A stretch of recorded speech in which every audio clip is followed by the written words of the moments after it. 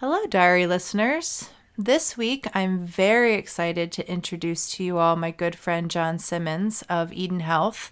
He's my acupuncturist and an incredible human. This is actually going to be a 2-week spotlight on him, and this is the first part, which we are calling Upstream. Upstream will be part 1 of my time with John Simmonds. Enjoy, listeners. Welcome to the Apprenticeship Diaries, where raw meets refined. Let's be real, we're still working on refined. What it took, what it takes, and the stories that are made. Join us as we learn from professionals about how their stories began.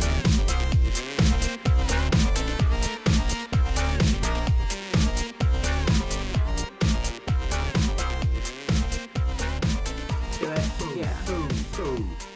Yeah. Do it again. Boo, boo, boo, boo. Right. Peter Piper picked. Peter Piper picked a peck of pickled peppers. I know we did that whole extensive sound check, but I do have to warn people moving ahead as they listen to this podcast. I did this for the first time in a long time on site at John's place. And we tried to control the environment about as much as we could, but the air kept kicking on. So when that happens, you're going to hear this sound in the background. And I do apologize that the audio of this podcast isn't the greatest, but hopefully if you followed this podcast this long, it won't bother you that much at all. Again, enjoy, listeners. Hello, diary listeners. I'm here today with my good friend and acupuncturist, John Simmonds, and he actually owns and operates EdenHealthMD.com, and that's his own business where you basically do all manner of things, right? Correct. Yeah. Do you want to extend on that? I mean, I do a little bit of a commercial for you, but... No, it's... Basically, it's holistic health. I work with a lady called Charlotte who's absolutely amazing. She does massage, she does lymphatic drainage, post-op care, and all that sort of thing. Her husband, Ali, is also amazing, and he does Thai massage. He does pressure point therapy, all this sort of thing. I do acupuncture, infrared therapy, microneedling for acne, hair loss, rejuvenation, and removal of scars. So it's multifaceted, and we pretty much handle everything that you can throw at us. And a lot of people come at the end of their search for the ultimate therapy, and of course they go backwards on a timeline. Instead of starting at the one that's been around longest, they start at the one that's been around the shortest amount of time, and so we end up unscrewing a lot of people's problems. So it's always been my experience. That's how it works. And where are you located, just so everyone knows? Yeah, we're in Cockeysville on Scott Adam Road. Okay, wonderful. Cockeysville, Maryland. And it's a cute little place. Yeah, it smells nice. People come in, they go, ooh, it smells really wholesome, which it does. Yep. And I've known you since jiu-jitsu, which was a few years ago. And, oh my goodness, that's ancient history really, isn't it? I mean, unfortunately, I'm sad. Yeah. So sad about that was 8 years ago. Yeah, but people were raving about you even then, because Ryan at Ground Control, he was like, "Oh man, if you want some epic healing, go to John." Well, that's very kind of him to say so. Well, it was true. I mean, here I am. And the thing that drew me to you is that, like you had started out saying, most people start with the shortest amount of time of like conception of our idea of health instead of the oldest. Yeah. And I grew up in the beauty industry, but more than that, my dad got into medicine and or holistic healing, massage rather, not medicine, but for his own health and well-being. Always an athlete, and the second oldest profession in the world is barbering, like, giving haircuts and managing basic hygiene. So I think from there it just kind of started his path during that, and I grew up around it. So I was just like I had no idea how unique my upbringing was as a product of growing up around all of that. I thought that this is what people knew. Yeah. And it kind of amazes me sometimes how people need to be sold on the more holistic route. It's crazy. I mean, it's shocking. The thing is, the analogy that I always give is, do you remember the pet rock? People go, oh yeah. Well, if they're old enough, they do, from the 90s or whatnot. And I go, well, is it still around? No. Well, there you go. That's testimony to the fact that if something doesn't work, it doesn't stick around. So there's arguments about how old acupuncture is, but 2,000 to 4,000 years, and you've probably hit it roughly on the head. Yeah. And then people don't seem to remember that modern medicine was forged on the battlefield. So think about the Napoleonic Wars, people hit with grape shot, getting their legs sawn off and cauterized. That's where the old term sawbones comes from. Mm-hmm. And they give you maybe a shot of rum and a twig to chew on. And the people that hold you down, well, they just went at you with a handsaw. Cauterize the wound, carbolic acid, if there was any around, burn the stump, stop the bleeding, and there you go. And it got even more like brutal, I think, before it got better too, because then it went into like those theaters, right? Like where they were just totally experimenting. Oh yeah. Well, I don't know if you remember that. Do you remember that? There was a TV show set in turn of the century New York with Clive Owen. Yes. And what was it called? It was amazing, though. It was amazing. And then that was back in the day, which modern medicine seems to conveniently forget. Everybody was on heroin and cocaine because it's good for you. Yes. Well, it helps numb you. Right, but I mean, I think they weren't using it for that purpose. Anyway, so no. Clive Owen, who I really like. Clive Owen, you can always tell Clive Owen because he speaks a little bit like this. And they said he was going to be a James Bond, but I think that was just a career boost for him. I think he was ever in the running. But talking about James Bond, who's your favourite James Bond? Oh, I like it's hard, man, because I really do, the OG, his name escapes. Sean Connery? Yes, I do love him. But I kind of like the more modern guy the best, honestly. Timothy? I don't know his name. Timothy Dalton. But he was in a version of Mal Flanders. Oh, okay. And I kind of fell in love with him there because he was ultimately the guy that she fell in love with because he was just as much of a swindler as her. Right. And he just had this, I don't know, he looks like a kind of guy who gets hit in the face, whereas Sean Connery does not. Yeah, he looks like the guy who does the hitting. Yeah, exactly. Yeah. Exactly. And, well, let me digress just another time. Did you ever see that interview that he did with Barbara Walters where he talks about slapping his girlfriends? No. No, okay, you got to look at that. It's on YouTube, and there's Barbara Walters trying to shame him. And so basically saying, well, don't you think that this is wrong? And he says, no, I don't think it is. And she says, well, why is that? And he says, well, sometimes you have a discussion and they want to be right and you let them be right and then they want to be right again.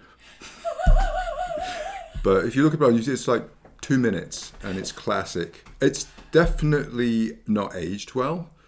Not that it ever aged well at all, even back when it was originally recorded. But yeah, Sean Connery, I don't know. It's still accurate. I mean, Rico still sends me memes to this day or videos where just it's basically just tolerating how much I want to be right. And I'm like, yeah, that's true. Yeah. That's true. I'm glad. Because he'd kill me. Like a slap from him would not go over well. And then he would be right, but we would not be together. No, and plus he'd be in prison. Well, I mean, I don't know. You might get one from me where no one goes to jail, but we won't be together anymore. Yeah. Well, we don't want Rico getting out of control and not having the opportunity to benefit from this wonderful relationship. He's a wonderful guy, Rico. He is, but he is kind of old school with that man. But I mean, he doesn't act on any of it. But if you were to let the internal dialogue, it would be very Sean Connery-esque. I'm sure. Just let it go. So going back to the original point, so Clive Owen was in this series about the evolution of medicine. It was in New York City, and there was a particular hospital, and I'm gonna look it up while you're talking about it. And so he was experimenting with the surgery, and he decided that what he was going to do was use himself as the model. So he was sitting on the examination table, or the operating table, I should probably say, and he gave himself some opium to numb the pain, which is obviously not a good idea if you're operating on yourself. And I won't spoil it, but you can imagine where it goes with that. The Nick. The Nick. That's what it was. Was it St. Nicholas Hospital or something like that? Yeah. K-N-I-C-K. The Nick. It was really good. Oh, the Knickerbocker. The Nick, yes. And it was kind of interesting back in that time, which I didn't realize this, but back at that time, the ambulances were their own independent thing too. They weren't actually hired or utilized through the hospital, so it was very competitive to be an ambulance driver. Oh, okay. And that was also like a side thing that people don't realize about our modern medical system, is that it wasn't as all like, you had people that would like rush in and there would be this competition to get somebody to the hospital, and how nefarious that could get. So how, in the same way that attorneys are often referred to as ambulance chasers, the ambulance people were operating on information for which they would pay, so they could pick up bodies. Well, there's one of the ambulance drivers is this character who's really enjoyable to watch. Is big bearded Irishman, I believe, and his part expands throughout the show. But you can tell that people liked him, so they brought him back. Yes. Yeah, and of course there was a whole component that was very real too about race and people of different races getting into physician work, and it was all separate. Yeah. Well, I mean, that goes back to let's flash forward to Vivian Thomas. Mm-hmm. So Vivian Thomas worked under Blakelock, I believe it was, and so Blakelock was a hospital he was a physician at Johns Hopkins when he was Presbyterian. I don't know if you've ever been in there, but if you go downtown, you go to the entrance to the main hospital. There's a big statue of Jesus. It's about 14 feet high, made of marble. And that was from the original days. So Johns Hopkins was a tremendously devout Presbyterian. And, it is upon his laurels that the currently somewhat floundering institution barely remains afloat as of this day. But... so Blakelock, I believe his name was Blakelock, and there's a TV show with Kieran Hines, I think his name is. But anyway, right. You could look it up. And Vivian Thomas was African American who was tremendously gifted, and he became legitimized through this very highly reputable physician, and he became his advisor whilst he was doing surgery. So it's funny actually, because my kid's grandfather worked with him and I believe met them both. Really? Yeah. So he's like the Forrest Gump of Baltimore medicine. That's really cool. Yeah. Very, very cool. A dramatization of the relationship between heart surgery pioneers Alfred Blaylock. Yeah. Okay. And Vivian Thomas, a dramatization of the relationship between heart surgery pioneers, Something the Lord Made. Yes. So TV movie. That's really cool. No, you've got to watch it. I mean, you don't have to do anything, of course, but I highly recommend that you watch it, because not only does it have a lot of history about Baltimore, but it's also the first significant integration of African Americans into the predominantly white Christian medical system. Very cool. It was really enjoyable to watch, entertaining, and also get a little bit of history under your belt to sort of counter the nonsense that we're exposed to all day, every day with social media and whatnot. But So Blaylock, I think, actually died of bladder cancer. So Bummer. yeah, my kid's grandfather, I think, operated on him. He was a smoker as well. Here you go. Here's another thing. Smoking people associate with lung cancer, but it's primarily associated with bladder cancer. Oh. Yeah, so there's a little bit of a nugget of information. Interesting. Yeah. Interesting. That's really interesting. So, I find like the knockout is when you combine smoking with drinking. well, there's Eddie Van Halen syndrome, right? Yeah. So you get the constant dryness and heat, which is exacerbated by the alcohol, and it causes metaplasia and then dysplasia. So the cells start to malform, and that's when you get cancer. Aberration. Yeah, exactly. Wow. So I mean, that's if you think about it, it's a horrible thing that Eddie Van Halen died when he did, because he's such a massive contributor to modern rock music. But it's like every time you watch a video with him, he's smoking a cigarette. Yeah. And you could also see, I think he got sober about 10 or 12 years before he passed away. Uh-huh. And then you can see that before he got sober, his teeth were brown, and then they were white. So he went and got his teeth fixed. Yep. Because well, I guess, at least he had nice teeth at the end. yeah, that's good. And his haircut was a little bit more realistic. Yeah.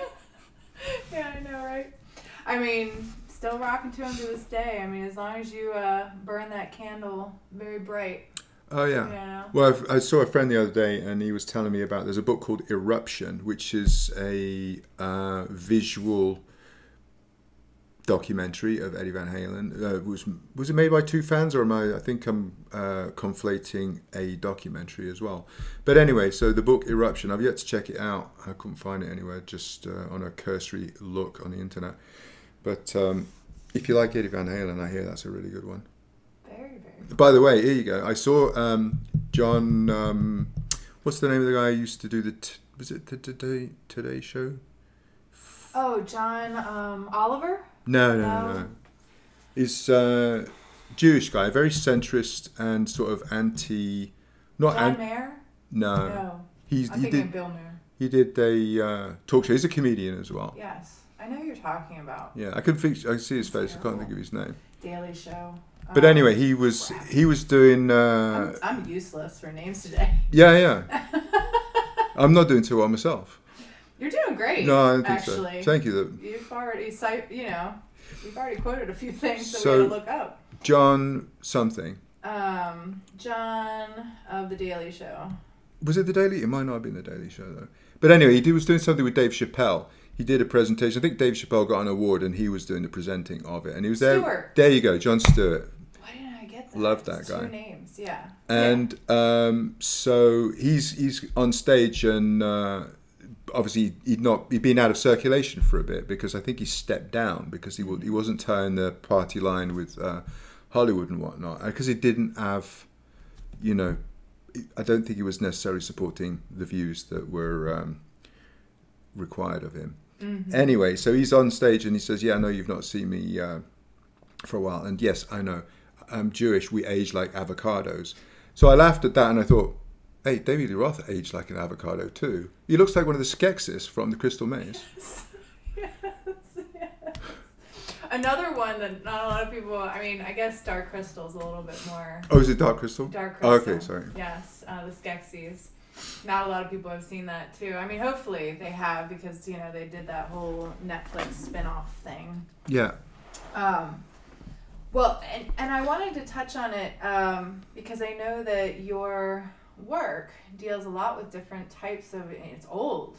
So, one of the things that we focused on when I was tattooing you was elemental type stuff, Chinese elements, and you mentioned heat when smoking. Is that part of that older, like the rumors and things like that? I remember at least in, I know this is Chinese and I'm definitely conflating them, but I know in medieval times they had a concept of things where, there's too much heat, or there's too much blood, or there's too much, Yeah, that comes from the Greek. So basically, here you go. This is a funny thing also I learned from my kid's grandfather. He's tremendously encyclopedic knowledge. And sometimes I'll call him up, just ask him a question, and I'll be there for yeah, I got to go. It's 10, 15 minutes later. One of the things was about Werner von Braun. I'll tell you about that in a minute. He learned Latin when he was growing up. He's from Germany, and he came to the United States in 1954. He was the first exchange student at Johns Hopkins that they permitted in their, I guess it was a fellowship program, and he became a urological surgeon. And he was kind of mad because he'd wasted his time learning Latin, but Greek is the language of medicine. So Hippocrates, Hippocratic Oath, all that sort of thing. So they talk about the humors, and these. That's what it was, the humors. Yeah. Humors. So these are, I guess, you have an equivalent in Chinese medicine, and these are, I guess you could say, variations on the elements associated with the organs. Now that seems like a little bit of a brainful to digest, but let me explain. So in Chinese medicine, you've got 5 major yin organs, yin and yang. You know the taiji, it's the circle with the black 6 with the white dot in the middle and the white 6 with the black dot in the middle. Well, that has a philosophy unto itself, which you could, read about ad nauseum. There's whole books written about it. But there are, you've got the yin and the yang. So the yin you think of as female, it's dark, damp, low, quiet. Think of somebody curling up in a ball because they don't have any energy. And then you think of yang, which is like my son. He's a 7-year-old boy. He won't shut up. He's got loads of energy, and he just has to jump off everything and shout a lot. So there's your yin and there's your yang. So my daughter is more the yin type, and I'm more of a yin type. So it's not directly correlative to your gender. But there's one thing here, and I'll just digress once again. But yang energy is supposed to be, well, it's something that we need to get up and go. So I had a teacher at grad school doing acupuncture, and we used to call coffee a chi tonic. Okay. So it's not technically a chi tonic because it's ergogenic, which means it stimulates your adrenals and gets you up and going. Gotcha. So chi tonic is going to be more regulated and adaptogenic, meaning that if you're up, it'll bring you down a little bit, and if you're down, it'll bring you up a little bit. Gotcha. So it's not only you have too much coffee and you get burned out. So you've got dehydration, you've got adrenal fatigue, and all that sort of thing. But with chi tonics, they nourish and regulate, so it's an ongoing thing. The ginseng's a popular chi tonic, and the one that we typically have these days. You've got American ginseng, Shi Yang Shen, and then you've got Korean Panax ginseng. So the American one, it's kind of weak, but it's more neutral, and the Korean one is very hot. So neither of them are really that good because you've got to take a bunch of the American one to get an effect, and the Korean one, it gets too hot. And we're in a society which is already too overstimulated, so you want to stay away from that one. Or the good ginseng, which is Renshen, is from China, but they've gobbled it all up and it's gone. It takes like 20 years for the root to mature. Wow. So, when you go into the gas station and it says ginseng, don't bother. Yeah, but they have it right by the counter. Isn't that always the way? Yeah. So anyway, going back to the yin and the yang organs, you've got lung, heart, spleen, liver, kidneys. So the lung, obviously, is for respiration. Heart, pumping the blood. Spleen is digestion, and the Western anatomical or physiological function is it stores the white blood cells for autoimmune response. Liver, which is it helps to cleanse your system and filter, and your kidney, which is the keystone of the endocrine system, and it's all about diuresis, urinating, and all this sort of thing. So each of these, going back to the humors, remember the Greeks, each of these has a spirit, and so these correspond to the Greek humors. So the lung has the po. So if we're sad and upset, we have an excess of po. This is mournfulness and grief. So when we're grieving, we're low on energy because your lung and your spleen combine functions to give you maximize your energy, and this is what ginseng, the old kind that you can't get anymore, goes straight to these two channels, because you've got organs and each organ has a channel associated with it. I'm not going to get too complicated, but so the heart spirit is called the Shen. So if you're agitated or you're anxious, it's because you've got an imbalance of Shen. When people say your Shen disturbed, it usually alludes to mental illness, or there's, let's say, a mental pathology or an imbalance in your mood associated with your consciousness. So there's the split. Here you go. Here's a great tattoo analogy as well. So you did a beautiful koi on my right elbow, and because I can't hardly see it because it's on the back of my arm, but I love it, and I look in the mirror, I say, oh, there it is. And when people, oh, I love your tattoos, I go, well, this is Amy. Amy did this, and it's so amazing because you've got the light through the water, and you've got the dots and the spots of orange and red on the scales. But that is the symbol for Zhi. Zhi is endurance. Oh, okay. And there's a story behind that. And Zhi is the spirit of the kidney. So when your kidneys are in good shape, you can go the extra mile. You can do the David Goggins. So his kidneys are probably world-class kidneys. Wow. But you also have to understand that all of these stem from the Shen, which is the heart. And his whole thing is that, you have to use mental toughness to force your body to break through the 40% where most people tap out. So the story of the koi is that in Japan, or I guess it would be China even, they have to go upriver to spawn. And in I think it's the Yangtze or the Yellow River, they have to go through this rocky area beyond which are the spawning grounds, and this is called the Dragon's Gate. And so they have to keep jumping and jumping and jumping, and because they're not going to spawn and procreate, which is basically their life's objective, until they get over the Dragon's Gate. And the story is that once they do get over the Dragon's Gate, they become a dragon, which is an angel. Gotcha. So a metaphysical manifestation. And so the point is that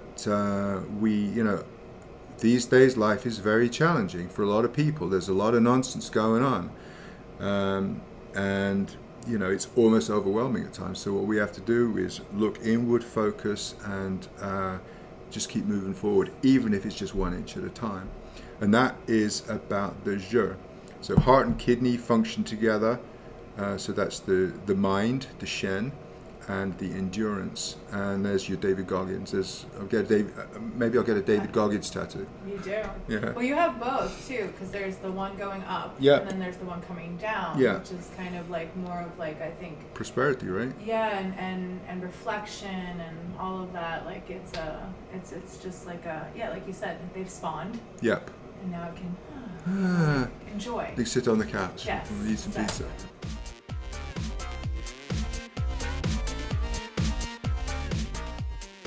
Hey, are you somebody who likes to draw? Are you somebody who wants to draw better? Are you someone who tattoos? Are you somebody who wants to tattoo better? Well, then I recommend that you go to our special offer in our show notes of this podcast page. Our website is theapprenticeshipdiaries.com, and on this page you'll find all our listed episodes. Within there, the show notes, there will be a link, TAD 10. Click on there and find yourself 10% off a year's worth of the Reinventing the Tattoo Canon. It will make you better.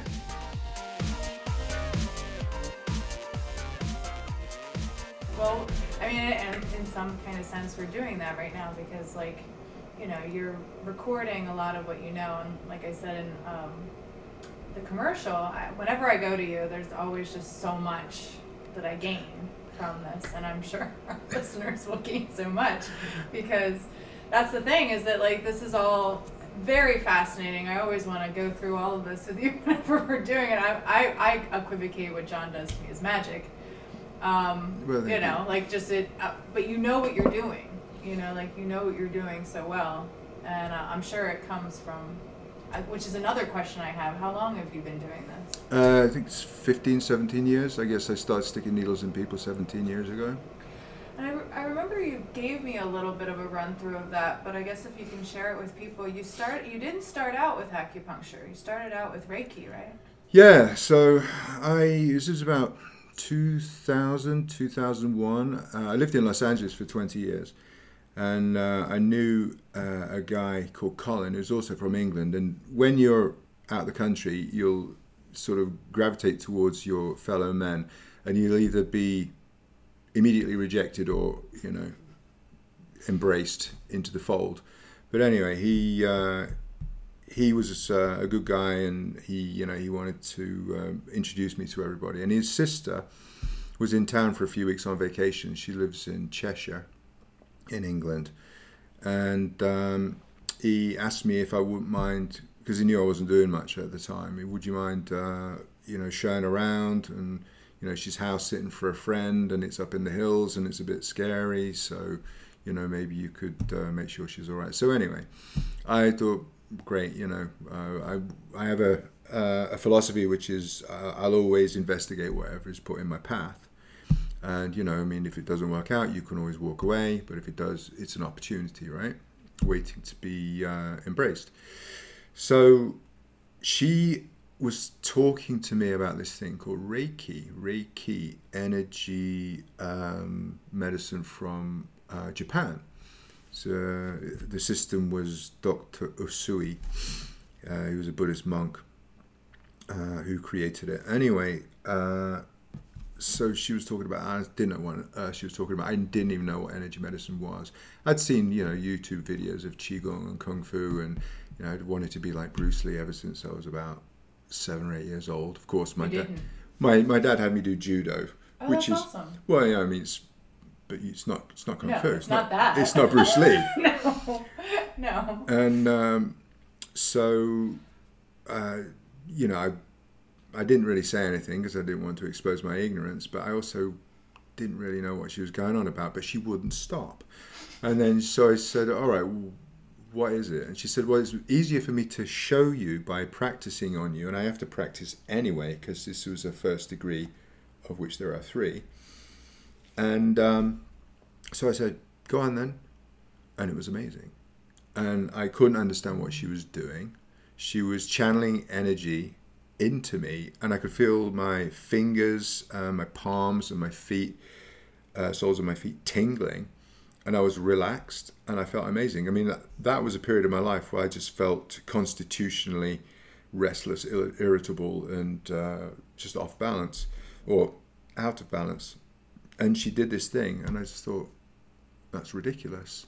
So I said, well, if you want to do some more practicing, I'm here. Right. And she did it every day, and it was like an hour each session, and some of the times I just passed out, and I just had no idea what she was doing, but I thought, I want to do this. So I found another guy, and he was another English guy actually, Jeremy Kennedy, who was former, I guess he was a music exec who hit the spiritual path, and he started doing all this Reiki stuff. So I got attuned to the first degree by him. And one day I'm at home, and she calls me up and she said, I've just got my 2nd degree. I'm like, oh, not exactly even sure what that's all about, because I'm, brand new in the game and a complete novice. And she said, well, there's something we do called remote healing or distance healing. And I'm like, yeah, okay. And she said, what are you doing now? I go, nothing. She says, well, do you want to try it? And I go, sure, absolutely. So, I put my earphones on I had one of those little Ericsson flip phones that I thought was so cool. They were. And, it's before that we got the whole smartphone nightmare.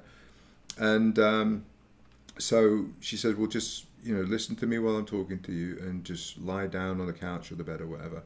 Anyway, so she's over I'm in Los Angeles, she's in Cheshire, that's 6,000 plus miles away. Wow. And she's doing it in real time. She's working on me doing this energy medicine.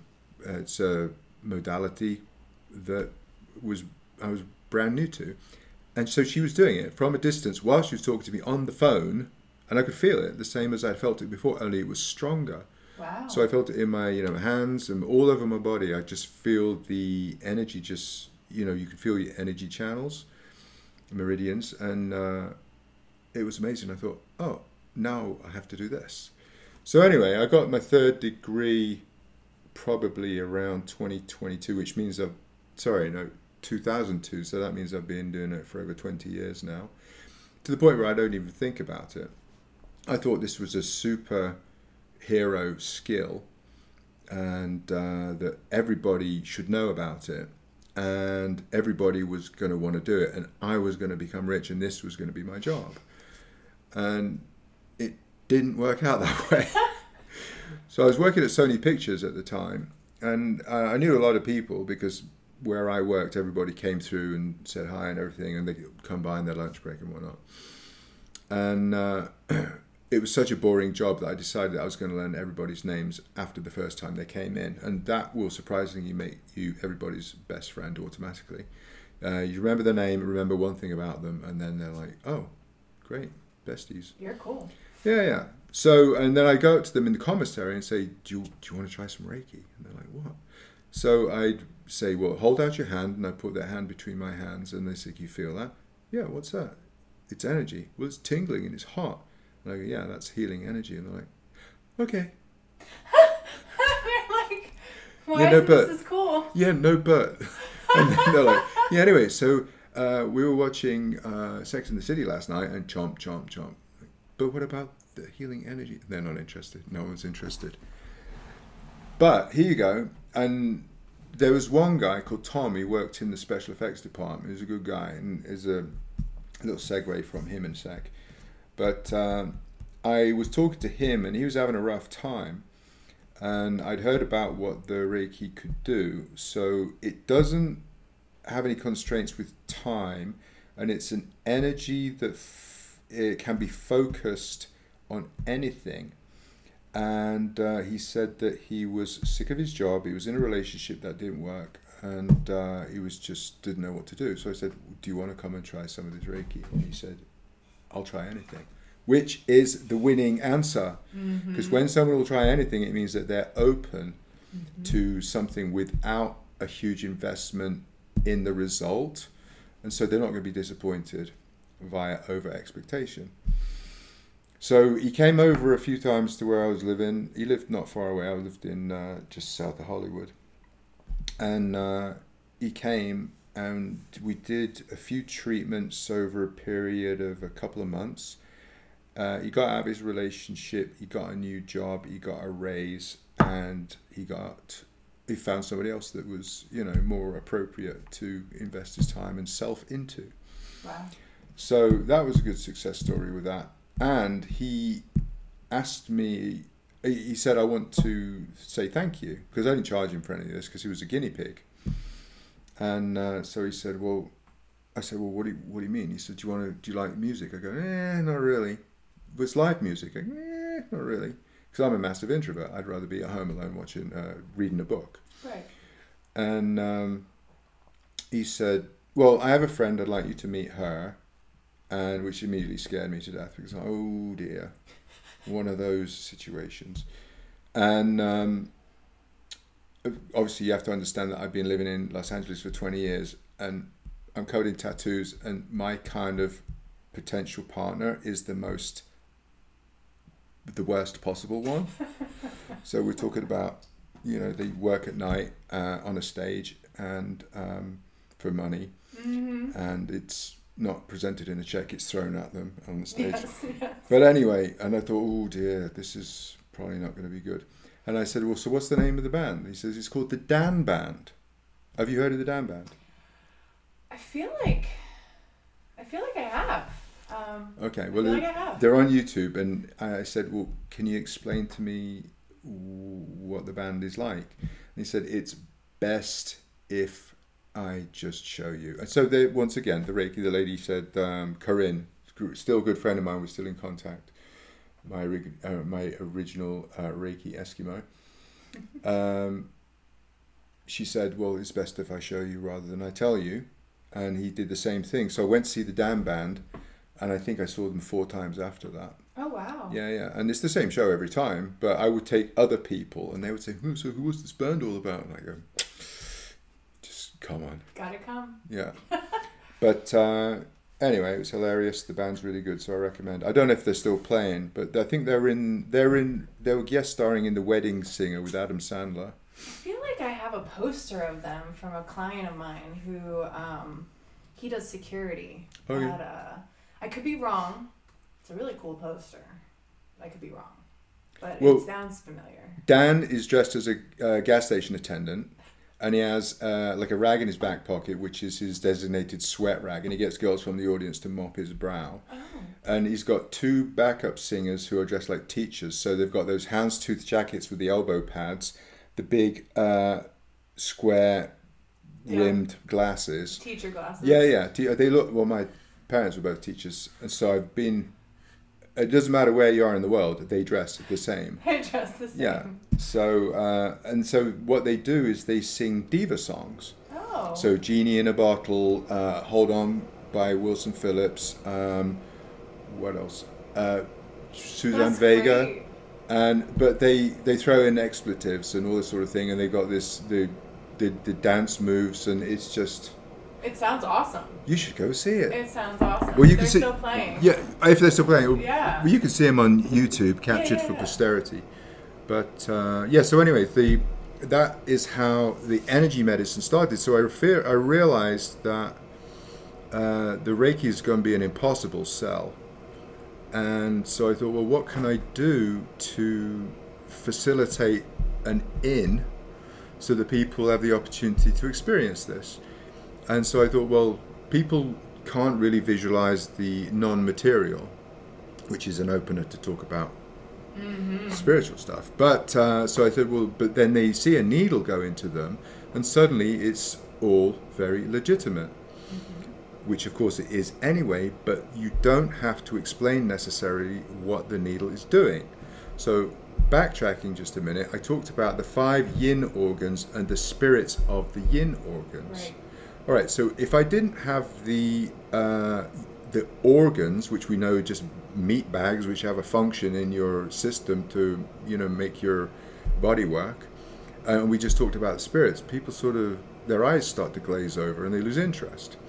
Well, think about just one needle being able to affect the function of all of these at any one time. And if you know the correct combination of, 360 plus points, Right. you're able to affect not one, but potentially all of these.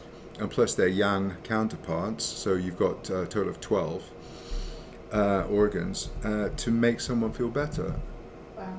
So, the point of it is that people tend to identify better with something that is physical, touchable, in this term, the needle, rather than, me just putting my hands on someone and doing it. And I don't think about it anymore. I do it with every patient who comes in, and it makes the treatment more effective.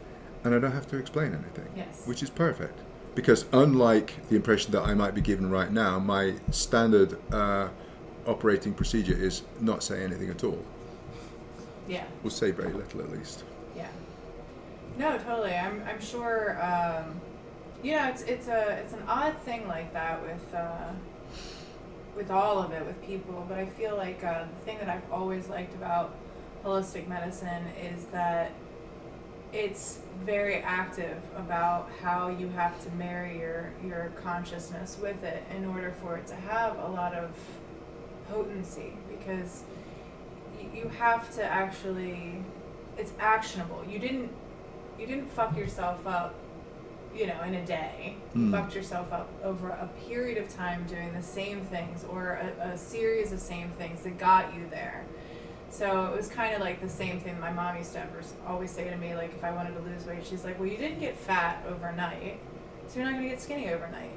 You're going to have to implore certain things, you're going to have to do certain things to get yourself to where you want to go, and it's going to be a gradual process. And whilst it might not be something that people appreciate, because like you said, they're just overstimulated, they want everything now, and a lot of the overstimulation is what has caused all of this delinquency and fucked upness. If you stop them within like their everyday life and you say, hey, you want to experience Reiki or something like that, they'll experience it. But I think for them to appreciate it as something that it's kind of like spirituality, right? Like you got to kind of be brought to your knees, and you got to be open, and you've got to be humbled within where you are.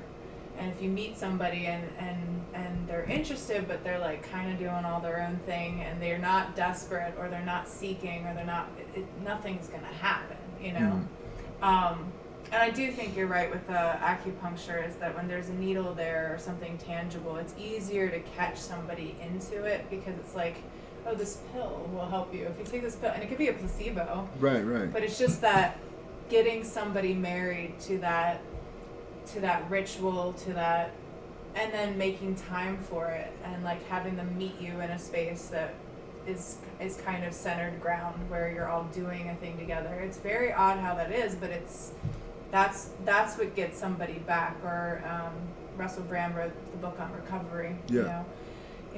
You're reatoning to your natural self, or your natural state of being, but that takes kind of a removal from all the rest of it, and kind of meeting in a place where it's just focused. Well, I agree at 100%. I do like Russell Brand. He speaks very quickly, though. Yes. So I like to listen to. So people send me podcasts, and I'll check it to see if I can play it at 1.52x, because I don't want to hear any downtime. Right. I don't want to hear any high noise to signal. No, thank you. I usually listen to stuff in the car, and I drive to my lady friend's, and she's an hour away, and I got to have like a good hour stuff. It's an hour and 43. It's like, might not work. Because I'm not going to get back to this on my way back. Yeah, no. And then they'll have like 50 minutes of nothing. Yeah. But so people are looking outside of themselves, and this is something that Russell Brand talks about, because he's a big fan of yoga. And sometimes it is necessary that we look outside of ourselves in order to return back inwardly. And so the focus on the needle is the gradual opening to give us the opportunity to come back into ourselves, because the ultimate healer of you is you. And one of the things that I mentioned to people is that, who's the expert on your body? Well, it's you. It's not someone in a white coat. They're just giving their educated opinion. And one of the things that very much bothers me is when I've had people come to me after they've been to a physician and they've been told, you've got so long to live. It's like, well, no, you don't decide that. No. That's not your choice to make. And that is the wrong thing to say to somebody who is looking for hope, who is looking for inspiration, who is looking for that opportunity to be led inside themselves, to be healed by themselves. Right. So here you go. And this is what I tried to, let's backtrack. Never say try, because what it gives is your subconscious the opportunity to crap out. Oh. It's and this is something Goggins is a big fan of too. Don't say try, do it. It doesn't matter what you do it. So's Yoda. Yeah. Oh, he said that too. Oh, yeah. So Yoda got it from Goggins? No try. Goggins got it from do Yoda? Or do not. No try. There is no try. Yeah. No, I'm a big fan of that. I correct myself repeatedly, as I just did. But, so my daughter, there you go. I am introducing her to God and the Bible. Mm-hmm.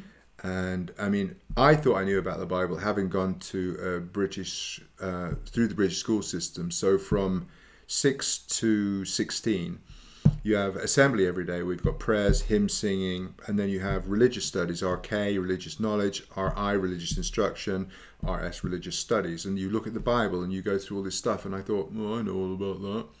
And I met this guy called John Richardson, who is he's an artist and he's a musician. And we met through a mutual friend, and he introduced me to the Bible. And he said, well, he called me on one time. And he said, well, do you want to meet? And I thought, well, as is my thing, if something is put in my path, I will pursue it until the point where it is no longer pursuable. So I said, yes. And he said, oh, great, buddy. That's, nobody does that anymore. Nobody does that. Nobody meets and talks.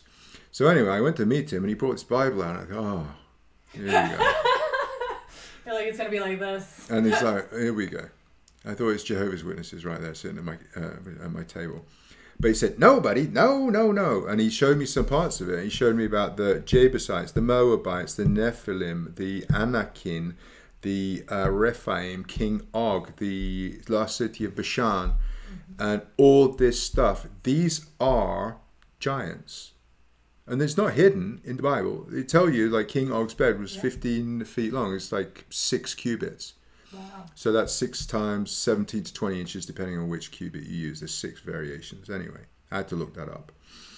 And then you talk about David and Goliath. So David is a 6-year-old shepherd boy who's very handy with the slingshot. And then Goliath is a Philistine warrior.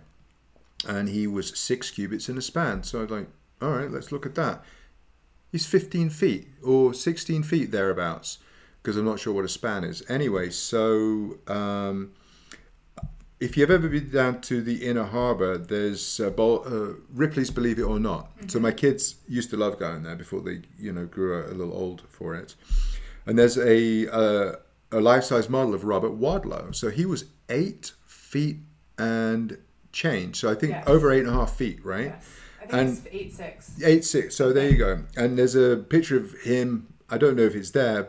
Maybe there's a dummy of Shaq or a cutout or something. Just to kind of show you. Yeah. And I've actually seen Shaq in person. I was at one of those electronics stores, the Good Guys or something, in Brentwood or Century City. I can't remember. And I was with some girlfriend, one of the ones who worked on a stage at night, getting money, not in check form. And of course, that didn't end well. It never does. But we were looking at some sort of device. I mean, this was back in the day where they still had tapes, so who knows. But and I saw this sort of dark shadow pass by me, and I thought, the hell was that? Is it an eclipse? And I turned around, and there was Shaq, and the guy's 7'2", and your brain does. I mean, he's not on the basketball court here. So I've seen Charles Barkley playing live, and he's what, 6'6", 6'8"? Yeah, he's tall. But Shaq's even bigger, and he's 7'2". And there you have him, and you see the racks, and you see yourself in comparison to the size of the racks and all the electronics. And then there's this person, and your brain can't take it in. So there's a picture of Shaq, 7'2", next to Robert Wadlow. We're saying 8'6", right? And he looks dwarfed, because he's a foot and 4 inches. Well, Robert Wadlow, who I think he lived to about 21. Yeah. He was 8'6" versus 7'2", and he makes Shaq look like a child. It's crazy. So imagine Goliath is nearly twice Robert Wadlow's size, and I'm thinking, this has got to be a mistake. This has got to be nonsense. So I'll read some more stuff. I got the King James Version because it's supposed to be the least muddled with in terms of translation. There's a guy called Ralph Ellis on YouTube. I mean, if you're interested in this, you can definitely spend a lot of time listening to this guy. He's English also, just to let you know. All right, so I had to stop you to pee. I'm sorry, John. Oh, that's fine. You were talking about David and Goliath. So Ralph Ellis, yes. He talks about the King James Version. So I have the PDFs. That means you can do the search function. Mm-hmm. So I look up King Og. So King Og's bedstead, 6 cubits, 15 feet plus minus, right? And so then I see that King Og he lives in a place called Bashan. So I look up Bashan. Bashan's actually in Syria, modern day Syria. And I find there's a book called The Lost City of Bashan. And so I find it, I download it, I read it. This is a city that is made for people who are about 15 or 16 feet tall. The doorways, the stairways, all the rooms, they're designed for giants. Wow. And this is in the Bible. So John Richardson, he got my attention very clearly that day. And he started talking about the Nephilim and their, the ritual blood sacrifice and their rampant fornication with, family members, animals, whatever. It's just, their representation of iniquity, the supposed fallen angels and whatnot. And that's a whole nother rabbit hole to go down. But anyway, so I started I wasn't trying. What I did was I started explaining this to my daughter and, had her add up the qubits. and I explained to her about what God could mean. I didn't tell her what it was because I want her to make her own decision even when she sees fit to. And this is when my son was at baseball practice. We were doing some pads and mitts on the side because why should we have to watch baseball, especially when it's practiced by 6-year-olds. And so we practice. She does Muay Thai and Jiu-Jitsu, and I'm doing some pad work with her to get her coordination sorted out. And then we take a break. So I started talking about God. Well, what is God? And she said, well, it's the creative force behind everything. I go, great, that's a very good explanation of it because I don't think anyone can say much more than that. And so Friday is the first anniversary of a good friend's death. And in 2019, my best buddy got murdered, shot to death, and he was 31, and he left behind a pregnant wife. And the next year, another good friend died. He had a tumor, and he said he was in his early 50s, and they said, oh, it's just a tumor, we can get it out, it's not a big problem. Died on the operating table. And then 2 years ago, my next best friend, who's psychic, who lived in Los Angeles, and he got food poisoning, then he got a lung infection, and then he got viral meningitis, and then he got kidney failure, and then he coded and he died, all within less than 3 months. And he was in his early 50s as well. And my friend Dan, whose funeral I went back to England to attend last October, was 46. And so you got 5 people, one of whom was 31, one of whom was 46, and the other 2 in their early 50s. And then I said, well, your grandfather, who is today living and breathing and functioning mentally just as well as he was 10 years ago. I mean, he shuffles a bit, but for all intents and purposes, he can do whatever he needs to do. 92. And he's fallen off a horse once, probably about 30 years ago. They said he wasn't going to make it. He lost his memory. It took him 6 months to remember who he was. Wow. And then 2015, we were living in Central America and had to come back because he took another nasty fall. And they said he wasn't going to make it. And they said it's not about if, it's when. He's going to be a vegetable at best. So, it might be good to start getting his affairs in order. So we got him home, fed him up like properly, did acupuncture on him and all that. 92, almost like it never happened. Wow. So I said to my daughter, God takes you when he's ready. It ain't anything that you can do. Mm-hmm. I mean, my friend Brad, he was a gun collector. That was in 2019. He had loads of guns. And he went into a marina warehouse at Lake Saguaro, and I guess his girlfriend had gone to the car, or his wife had gone to the car to go get his wallet to pay for the the boat trip that they just took, because she was on rotation as an emergency doc out of town. So whenever she would come back, he'd organise a date. And she heard some shooting, and that was that. Wow. He wasn't even armed. He was just wearing a pair of swim shorts, and that was it. Right off vacation with an emergency doctor. Right. And she was the one that she said, I'm the one who can help him. The cops wouldn't let her in there. Whoa. Anyway, so, you know, it's all very sad and it's very tragic, but the point of the story is that we don't decide. God decides. And you can... I have another friend, 2019, he was practicing to do an Ironman, I believe. He was a triathlete, pushing himself, in great shape, stopped drinking, eating healthy, didn't stop eating healthy, he was eating healthy.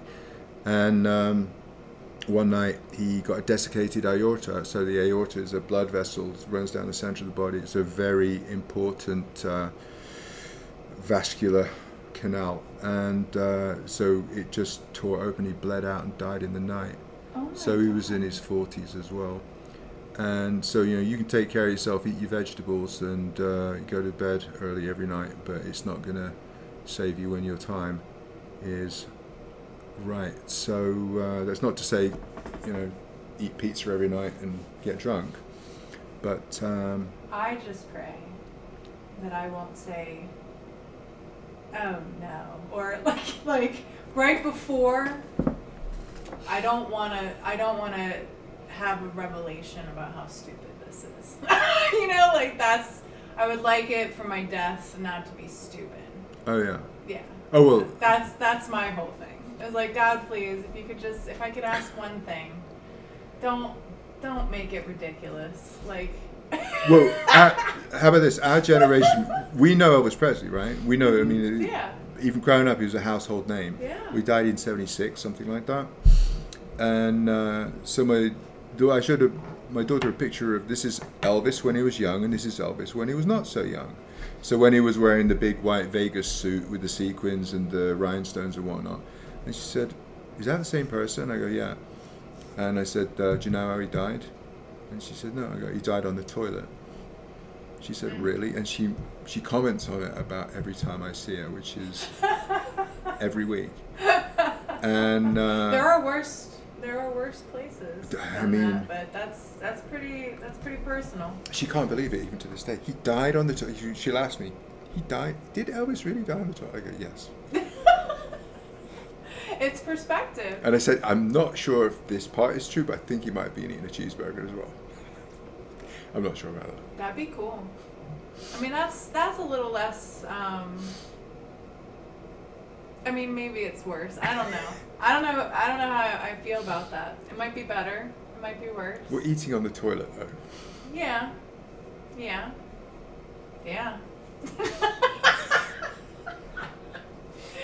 There's a movie I saw recently. It's really not good, but it's not bad. It's cute. It's called Puppy Love. And there's this point where it's these two opposite characters, but they're destined to fall in love, obviously, and they're brought together by their dogs, which is so improbable, but they take their dogs like really seriously, and the dogs knock each other up, so they're gonna, you know, the people that own them, they're like, we're gonna be grandparents. But anyway, they don't like each other, at least right off the bat, and you know, the whole time you're like, they're gonna get together. But before they get together, there's this one huge scene of where this guy, he's very OCD, and meticulous and just hyper vigilant of like germs and all of this. And he like walls out on her, and he's like, "I found your empty cereal bowl in the bathroom. Who the hell eats cereal in the bathroom? Who eats anything in the bathroom?"